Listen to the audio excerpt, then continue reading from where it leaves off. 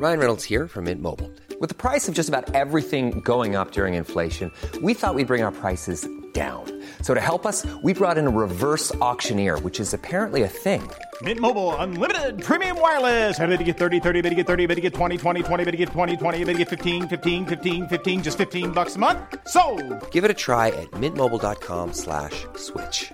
$45 up front for 3 months plus taxes and fees. Promo rate for new customers for limited time. Unlimited more than 40 gigabytes per month. Slows full terms at mintmobile.com.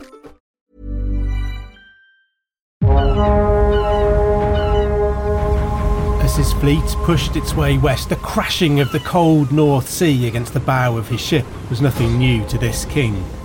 Having lived for half a century, the Viking knew the cold whip of the wind and the salt spray of the ocean. Like many of his countrymen, he knew far more besides. A shiver runs through his body as he remembers the warmth of the far south. As an exile, he'd lived the life of an adventurer, trading his way south through the lands of the Rus. He proved himself a valuable asset as he honed his fighting skills.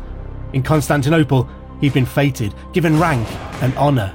The warm Mediterranean seas were where he'd plied his trade then. That trade had been war, and business had been good. When home called him north again, he'd wrapped himself against the chill and used the skills he'd forged in the heat of the south to make himself king of his native Norway. That had been 20 years ago. Now he wants more. He'd claimed the crown of Denmark, and now the throne of England beckoned. Drawing his furs tighter, he fights off the thoughts of warmer days in younger years. There was cold, cruel work to be done. Some called him Hardrada, the hard ruler. Others named him the Thunderbolt of the North. He was King Harald, and England was about to witness the fury of the most legendary warrior of his age. As his ships spot land, adrenaline drives out the chill and rolls back the years. What hope did England have against the return of the Vikings? This is the story of Harald Hardrada.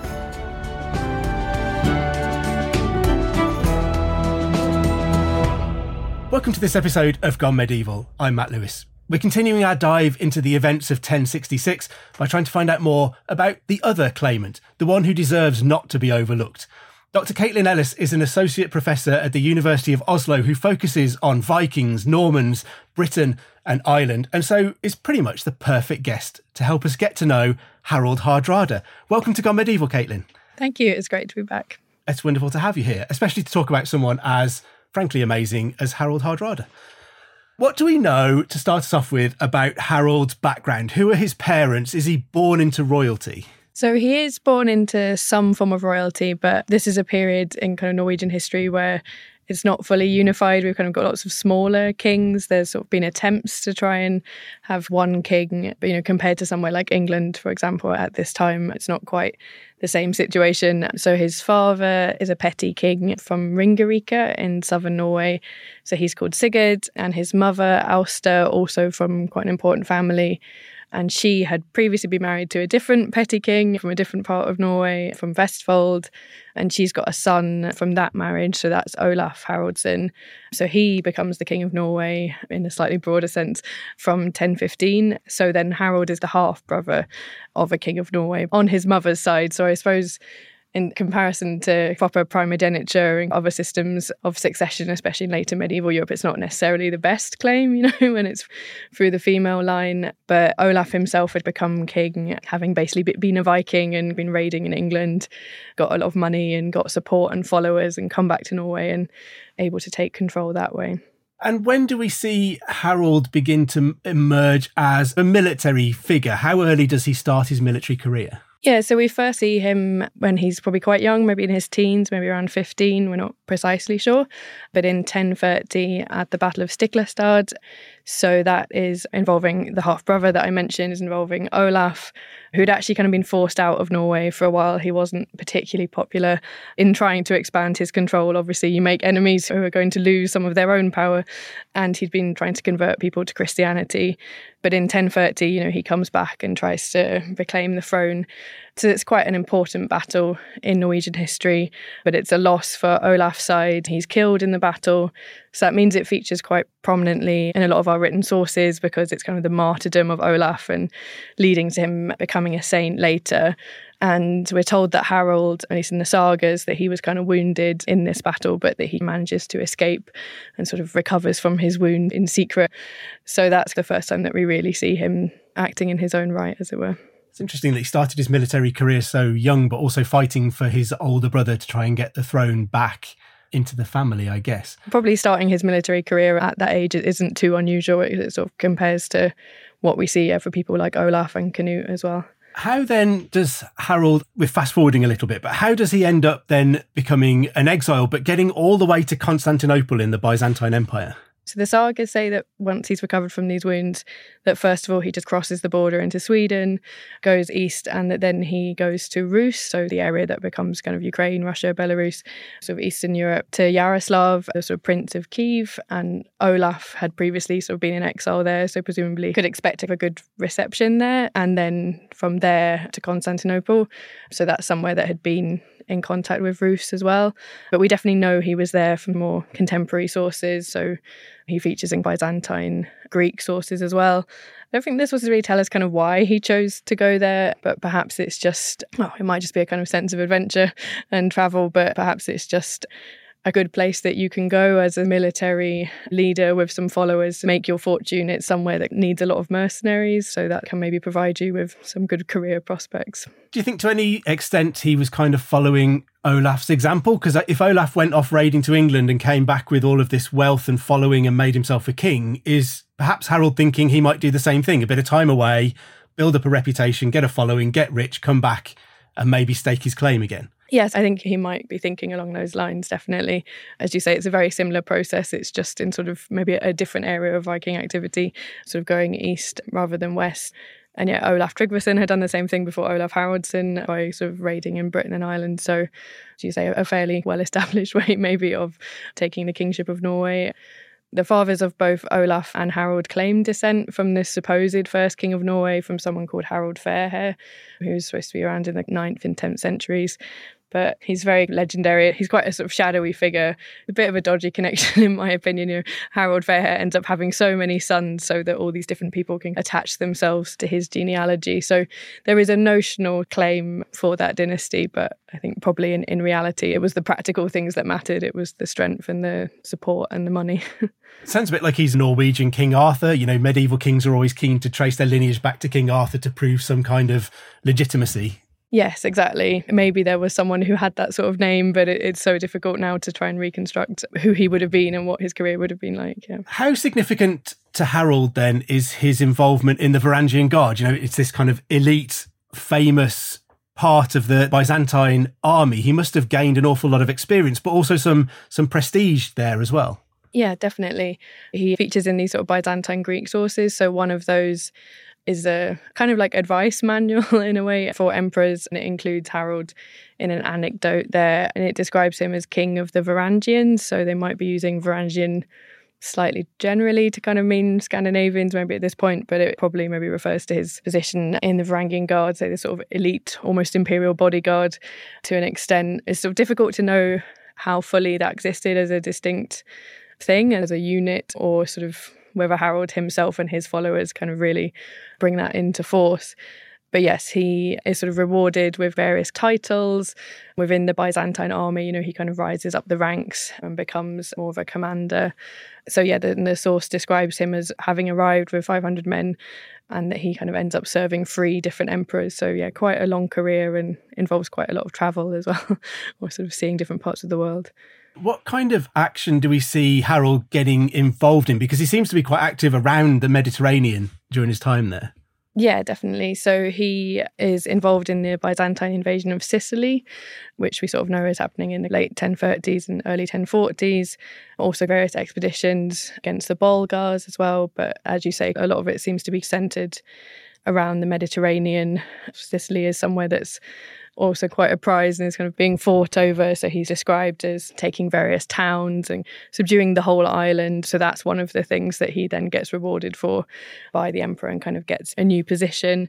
But it's also in the Norse sources as well. So in the Norse poetry, the skaldic verse kind of in praise of Harald, it talks a lot about all these victories he has abroad. It also talks about him having victories in Sirkland, which literally would mean Saracen land. So he's also in contact with parts of the Islamic world as well, and even maybe visits the River Jordan. He also attacks pirates in the Greek island, according to the sagas. So yeah, quite a varied and colourful career, and definitely trying out his military prowess and strategising, giving him that real experience as a leader of men. Yeah, he sounds like a very busy man. He's doing an awful lot. Yes, definitely. I mean, obviously it's difficult to know how much some of this has been slightly exaggerated by the writers to give him this kind of really illustrious career before he becomes king. But yeah, the fact that we have that Byzantine source as well at least gives us some corroboration for what's going on. Do those Byzantine sources kind of give us an impression of Harald? So if he's in an advice manual, is the advice to get yourself someone like Harald who can fight for you? Or is the advice to be wary of the Northmen who turn up 500 strong looking for a fight? I mean, the sagas maybe portray him in a slightly different way. So the reason sort of in the sagas that he leaves and goes back to Norway is that he gets involved with this royal woman who's a relative of the Empress Zoe, but that she had really wanted him for herself. She wanted to marry him. So he's in this sort of awkward position, and that's sort of why he maybe has to get out of that situation. Probably not much basis for that story, but it's an interesting one. Do we know then when, and I guess why, Harald returns north? If it's maybe not to do with a love story, do we have any other ideas of why he might return to Norway? Yeah, so maybe there's some things on the Byzantine front that the Emperor Michael IV had died, so perhaps Harald was too associated with him, so the people after him might be a little bit wary of Harald's loyalties. People have also suggested that the Rus attack on Constantinople might also make people a little bit suspicious of Harald if he's been associated with the Rus as well. But yeah, I suppose as we were saying earlier, maybe he did kind of always have that ambition to return and to kind of make a claim. He might also, he probably has heard that his nephew, so the son of Olaf Haraldsson, who's called Magnus, has become the king of Norway. Magnus is quite young. He was only an infant when his father was killed. So maybe he thinks that now is the time to make an attempt. As someone who's interested in Richard III, the idea of going after the throne of young nephews is not something I want to hear too often. So how does Harald go about making himself king of Norway then? We know he will end up sitting on the throne. So yeah, it's a slightly more roundabout way. It's not necessarily a glorious conquest that we might expect maybe.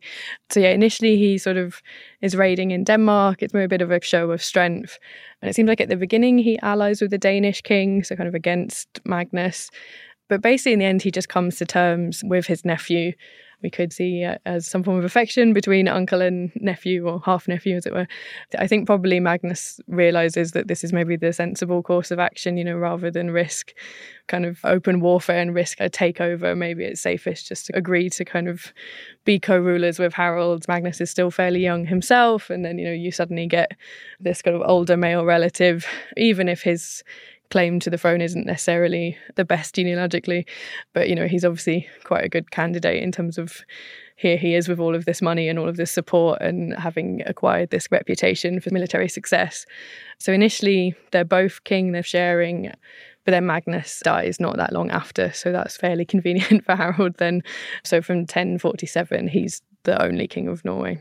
As someone who's interested in Richard III, I also don't want to hear about nephews conveniently dying and getting out of their uncle's way. So what kind of ruler then is Harald? So by the time he reaches 1066 and we're thinking about his arrival in England, he's been king of Norway for 20 years.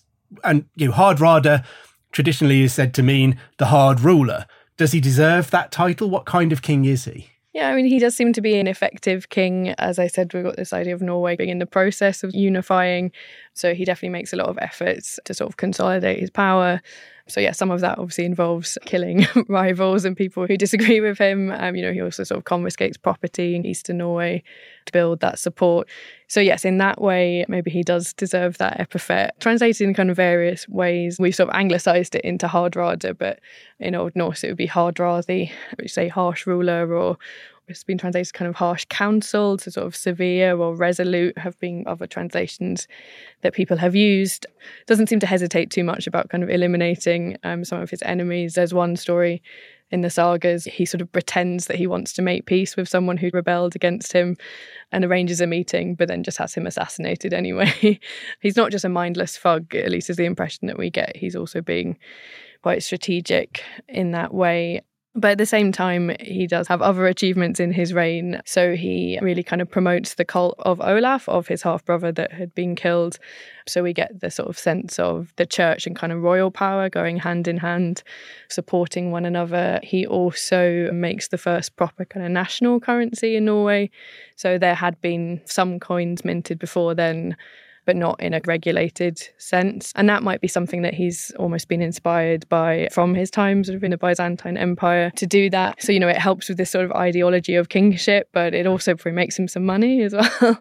He actually debases the coinage, so we're sort of moving away from a system where it's just about how much silver is this individual coin worth if I was going to melt it down, in the sort of bullion economy that we're sort of used to from a lot of the Viking Age, that now you just have to trust that this is worth what Harald says it's worth, basically.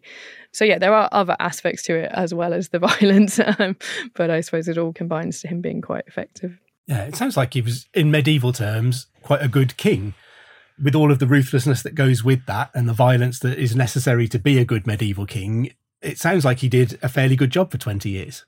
Yeah, I think that's probably a fair description. I suppose if you were one of the enemies in certain parts of Norway, you might not agree. And I suppose we also have Adam of Bremen's account. He's the one that describes him as Thunderbolt of the North, which is obviously also quite a vivid description. But Adam is not a fan of Harald at all. So he calls him a tyrant. He does have to admit that he's had all these kind of military victories. But I guess there's sort of two main reasons for that. Partly because Harald won't accept the authority or the jurisdiction of the Church of Hamburg-Bremen of Germany. So, there's quite a colourful episode where Adam describes Harald sort of saying, I recognise no archbishop and no other authority over Norway apart from mine, which is a nice episode. Adam of Bremen kind of also seems to know personally Sven Estridsson, the king of Denmark, so Harald's rival in a lot of ways, used him as a source for the history that he's writing. We get quite a negative write-up, certainly from Adam of Bremen. That's not a bad name to be given, though, from someone who doesn't like you very much, to be called the Thunderbolt of the North. That's really cool. Yeah, that's true.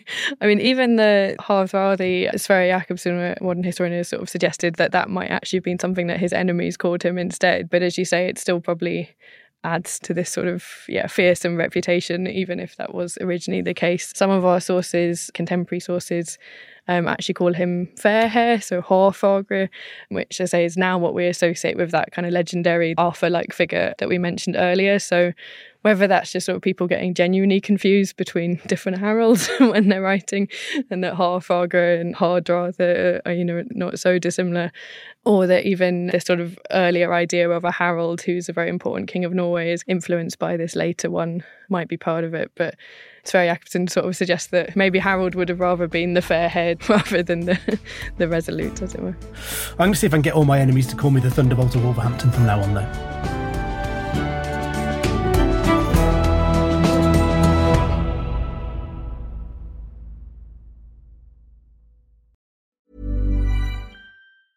Hey, I'm Ryan Reynolds. Recently, I asked Mint Mobile's legal team if big wireless companies are allowed to raise prices due to inflation. They said yes. And then when I asked if raising prices technically violates those onerous 2-year contracts, they said, "What the f*** are you talking about, you insane Hollywood ass?" So to recap, we're cutting the price of Mint Unlimited from $30 a month to just $15 a month. Give it a try at mintmobile.com/switch. $45 up front for 3 months plus taxes and fees. Promo rate for new customers for limited time. Unlimited more than 40 gigabytes per month. Slows full terms at mintmobile.com. Hey, I'm Don Wildman, and on American History Hit, my expert guests and I journey across the nation and through the years to uncover the stories that have made the United States. From first flight to first ladies, from stitching the Star-Spangled Banner to striking gold in California to shooting for the moon with Apollo, we've got you covered. Catch new episodes of American History Hit, a podcast by History Hit, every Monday and Thursday wherever you get your podcasts.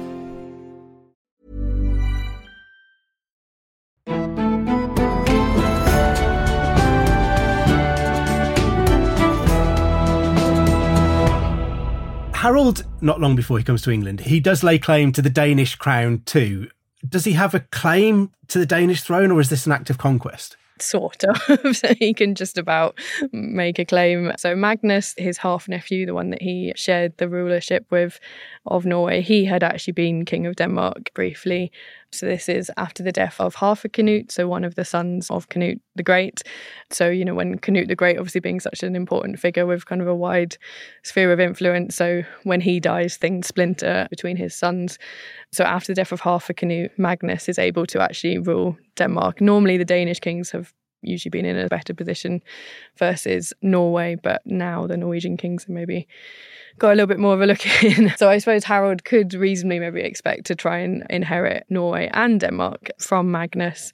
But I suppose when Magnus dies, he probably just needs to concentrate on kind of securing his control of Norway itself. So this Sven Estridsson, who is a grandson of Sven Forkbeard, so a nephew of Canute the Great, but again, sort of more through the female lines, he's able to take back control of Denmark. So yeah, he has some claims, but again, as we've said, there's also just the element of why would you not try and expand your power at this point if you're able to? If there's a throne going, why wouldn't you have a try? And how does he get on when he tries to make himself king of Denmark? He kind of raids quite a lot. There's sort of quite a few battles between him and Sven, kind of almost like every year they're sort of at it again. Sven Estridsson obviously doesn't have this same heroic reputation that Harald does. He's not remembered to anywhere near the same extent. He doesn't maybe have so many great victories, but he seems to be a bit of a survivor. So he is able to kind of hold on as king of Denmark. He will outlive Harald eventually as well. It seems to be a bit of a stalemate, so they kind of just come to terms.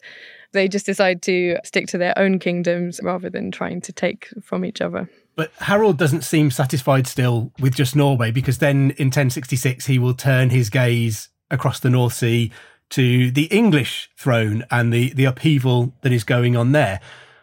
Can Harald justify a claim to the English throne? What is his connection there? So it's partly an extension of these claims to Denmark that we've just been talking about, but a bit more tenuous again. So the later Norse saga accounts claim that Harthacnut and Magnus, because neither of them had male heirs, that they had come to an agreement that whichever one dies, the survivor would take their thrones in addition to the ones they already have. So that is the thing that maybe gives Magnus, if we believe that account, that would give Magnus a claim to England. There is also a suggestion that Magnus had thought about kind of assembling a fleet, but then was distracted by things that were going on in Scandinavia and wasn't really in a good enough position to be able to try and do that. And then, of course, we get Edward the Confessor as King of England instead, so restoring that previous line of English kings from before the Danish conquest. In a more immediate sense, maybe the other claim that Harald can make is that he then allies with the brother of Harold Godwinson, with the new King of England in 1066. So with Tosti Godwinson, who is sort of fallen out with his brother because he's unhappy that he's been exiled himself. So he goes looking for support. That's something else maybe that Harald can use as an excuse.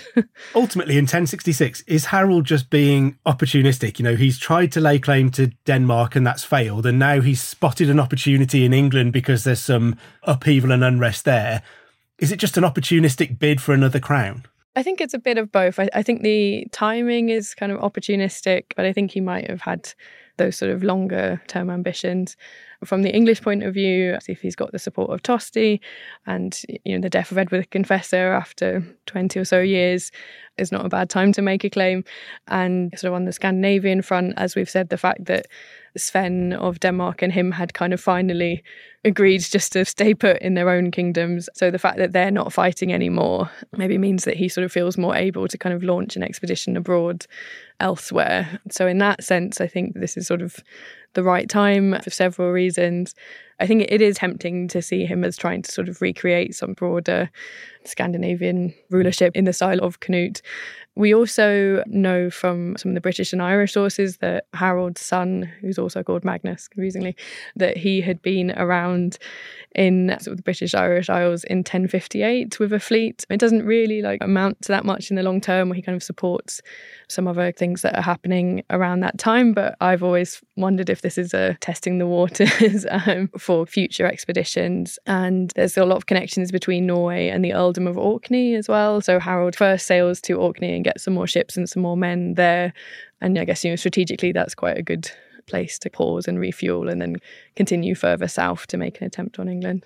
Yeah, and I suppose if you're an ambitious Scandinavian ruler, particularly if you've been struggling with a rival in Denmark, then trying to recreate what Canute had done has a great appeal. You know, Canute obviously is Canute the Great for a reason. He had this kind of North Sea empire going on. And I guess if you're an ambitious Scandinavian ruler, he's the person who you might look to recreate what he'd done. Yeah, certainly. And this was just in general, you know, England is probably quite a tempting prize in this period. It's very wealthy.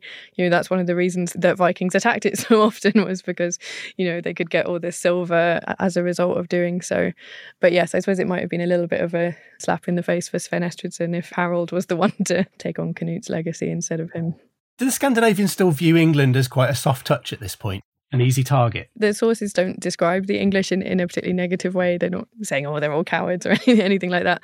I think maybe the sort of interesting thing with England in this period is that it's strong and unified means that in some ways you should think, oh, it would be able to marshal resources to mount a defence. But in other ways, the fact that it is sort of centralised maybe means that it can be easier to take over. You know, there's only like one king to defeat and replace. Whereas in other parts of Europe, you know, if there's lots of different kind of regional rulers, any conquest is going to be a bit more piecemeal and kind of more complicated. That is maybe part of it. I suppose we haven't quite had the same level of attrition, I suppose, that we have in the wake of the Danish conquest. There's been a little bit of a lull in a way in terms of the English forces. I suppose someone like Harold Godwinson has probably been cutting his teeth more, fighting against the Welsh and doing other things other than against Scandinavians specifically. Harold then makes it onto English soil via Orkney. How significant for his bid is his victory at the Battle of Fulford? I mean, it must have felt like a really good start. Yeah, exactly. It does look like a really good start. And I suppose obviously we have the benefit of hindsight knowing that it doesn't continue in that way. But at the time, it probably looked good. Sort of started off his campaign well, that he's able to sort of defeat the northern forces under the Earls Edwin and Morcar, that they themselves survive. That battle happens just sort of south of York. So then the Anglo-Saxon Chronicle, or one of the versions at least, tells us that after that battle that Harold and Tosti are able to go to York and receive hostages and provisions. And that sort of seems particularly significant given that York had earlier been kind of very important, had this kind of central place within Scandinavian settlement in England in earlier periods. It had kings in its own right before who were sort of opposed to the kings in the West Saxon dynasty and so on. Probably did look like it had made a good start. How then does the Battle of Stamford Bridge play out? Because we know, with the benefit of hindsight, that Harold will lose Stamford Bridge and he will lose his life there. I'm particularly interested, I guess, in, do you think that Harold makes some kind of mistake? I mean, he's an absolutely legendary warrior. He's got all of this experience behind him. He's already won one battle. What goes wrong at Stamford Bridge for him, I guess, is what I'm asking. So the Anglo-Saxon Chronicle describes Harold's army as being taken by surprise by the attack that Harald Godwinson makes. Perhaps Harald Hardrada of Norway had got a little bit overconfident or just kind of wasn't expecting there to be such an attack. So in some of the Norse sagas in Heimskringla, it kind of describes Harold as he's had breakfast and then is like leaving the ship with a few men. But the weather is really hot and warm, so they sort of decide that they don't need to wear their mail coats, which, you know, when they are then taken slightly unawares in this attack is not for the best, that they don't have that armour. And I suppose going back to the Chronicle, at least one of the versions kind of gives the impression that he sort of has made peace or sort of feels fairly secure in his position in the north and then is maybe just planning what the next move will be to take the rest of England to go further south. So I suppose Harold Godwinson brings the fight to him rather than waiting for the Norwegian forces to come south. So perhaps that's why Harold is a little bit on the back foot, as it were. I mean, it's still described as quite a long, hard-fought battle, so not an easy victory for Harold Godwinson either. And I suppose there's that sort of fairly famous episode of the single Norwegian, the sort of nameless Norwegian that's able to hold off the English forces for quite a while, sort of on the bridge, stopping anyone else getting through until one of the Englishmen goes under the bridge and, you know, stabs him from below, stabs upwards. So yeah, obviously casualties on both sides, but it was crucially the fact that Harold himself is killed and Tosti as well. The two main leaders are then gone and removed. So that's probably the fatal blow. But then Harold's son, who had sort of been with him on the expedition, and the Earl of Orkney, they're able to kind of escape, or perhaps Harold Godwinson allows them to do so. But it's sort of described that a few ships leave with the survivors, but it's not anywhere near the number of ships that had landed, that had come to Britain in the first place. Do we get a sense in any of the chronicles or the sagas that this was a surprise, a shock? Were people expecting Harald Hardrada to win this fight? I suppose a lot of the sagas that we have are written by Icelanders, so given that Norway has had control over Iceland for a lot of that period, it's possible that sometimes the Icelanders are slightly kind of warning the Norwegian kings to stick to your own patch. Don't get too many ideas about expanding your control. So that's one way of looking at it, that, he maybe just makes this sort of fatal miscalculation and he should have just stayed in Norway and continued to just be a good king there and focus on internal affairs. But yeah, they mostly just maybe focus on the fact that he was sort of taken a little bit unawares. And I suppose, even maybe the most effective military commander, I guess that there's no guarantees in warfare, right? Things can still go wrong unexpectedly. There's always going to be something beyond your control. There's maybe a little bit of criticism in some of the sources, but nothing too sort of explicit, I suppose. It almost feels like a lot of them are sort of making excuses for Harold. The hot weather, he wasn't ready, didn't have his armour on. He takes the sneaky English getting under a bridge to defeat the warrior. It's kind of almost like making excuses for this legendary warrior to explain away the fact that he loses this battle to the English. And I suppose we do sometimes get the sense then afterwards that when there are sort of later attempts by Scandinavians in the British Irish Isles, that Harold's grandson, Magnus Barelegs, will launch a couple of expeditions, and one of the sources there has someone kind of goading him into it, saying, you need to avenge your grandfather. And so maybe there's a sense at which they find it like a little bit embarrassing or something like that they want to do better down the line. But again, I suppose with hindsight, we know that doesn't really come to pass. If we do away with hindsight just for one moment, if you're placing a bet in September 1066, you got your £10 note. I don't know what the odds are. Let's say it's evens on everyone. Who would your money be on? Out of Harald Hardrada, Harold Godwinson and William, Duke of Normandy, who would you think going into 1066 was the most likely to win? It is a tricky one in that all of them are experienced military leaders. So there's not one of them that you think, oh, well, obviously not. What's he doing there? William's had to spend quite a lot of effort, I guess, getting control over Normandy. And as I say, Harold Godwinson had been fighting the Welsh. Harold of Norway probably is the most experienced, relatively, definitely on that kind of international level. I mean, maybe I would say that as the Scandinavian historian, that I would back him. I think that's fair. I think that's absolutely fair. I think I would probably put my money on Harald Hardrada as well, simply from the point of view that Harold Godwinson is going to be fighting a war on two fronts, which is going to be difficult. And William, yes, he's used to fighting for control of a little duchy in northern France, but is that the same as fighting for a kingdom and fighting in the Varangian Guard and all over the place like Harold has done? I would think on paper, Harald Hardrada must have looked like the most likely to win that kind of three-way fight in 1066. I mean, as we know, he would be the first one to lose, but I'd put money on Harald Hardrada, I think, if I was betting. Yeah, as you say, the fact that he sort of was involved in the invasion of Sicily and all of these victories in all these different lands would probably have normally lent some confidence. I suppose it's one of those what-ifs of history, isn't it, as to what would have happened if William hadn't been delayed by the bad weather or if he'd got there first and so on, but we'll obviously never know. And I guess, particularly in Britain, we're guilty of remembering Harald Hardrada, if we remember him, as that kind of third person in 1066 who is knocked out first. What should we remember as Harald Hardrada's legacy? Yeah, as you say, he probably is overlooked by being just the precursor to this bigger event. As you say, everyone's probably heard of 1066, but usually in terms of Hastings and William the Conqueror. And in Norway too, he's also probably a little bit overshadowed but by his brother, by Olaf, especially the fact that he becomes a saint, protector of Norway. Although Harold probably actually, achieved a lot more during his reign, this kind of effective consolidating rule, and it was obviously for a longer period of time. Though, as I said, Harold was involved in that cult and it benefited him as well, by association to this kind of saintly protector. So I suppose that's something that we could say that we should remember him for, that legacy. I suppose he's often kind of seen as this last Viking, or, that maybe his death marks the end of the Viking age. Maybe a little bit Anglo-centric of us. There are some attempts on England and sort of expeditions to the west after that. But I suppose, yeah, he's probably usually remembered for that slightly stereotype of the Viking spirit of adventure of somewhat, because of all of these far-reaching travels. And I suppose the fact that he spends so much time in the east, but then he dies in the west. So it's kind of bringing together these two main areas of Viking activity. But at the same time, I think it could be fair to say that he was the first king of Norway in any real meaningful sense. Definitely deserves to be remembered better than he probably is, I think, at least in Britain. We don't do him the justice he deserves, I think. Been fascinating to talk to you, Caitlin. Thank you very, very much. It's been great to learn more about the incredible Harald Hardrada. What are you working on at the moment? Where can people catch up with your work? So I've just had a co-edited volume come out of sort of collection of papers about the Normans, actually, but from a slightly more kind of maritime perspective. We sort of think about the Normans and their castles and land-based expansion, as it were. So that's called Maritime Exchange and the Making of Norman Worlds. And then, I guess a few articles about 11th century Scandinavia and kings. One of them is open access with historical research, and that was about all these expeditions to Britain Island in the 11th century. So quite relevant to today's topic. Wonderful. Well, thank you so much for joining us, Caitlin. It's been great to talk to you.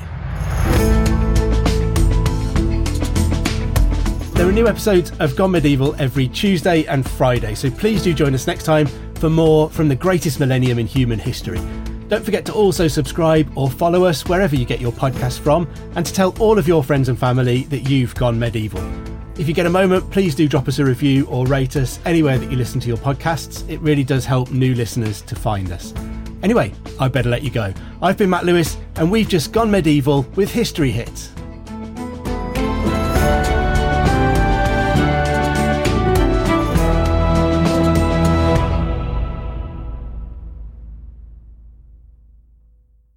Thank you for listening to this episode of Gone Medieval. Please follow this show wherever you get your podcasts. It really helps us out, and you'll be doing me a big favour.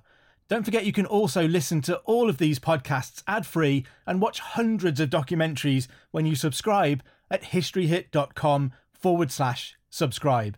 As a special gift, you can also get your first 3 months for just £1 a month when you use the code MEDIEVAL at checkout.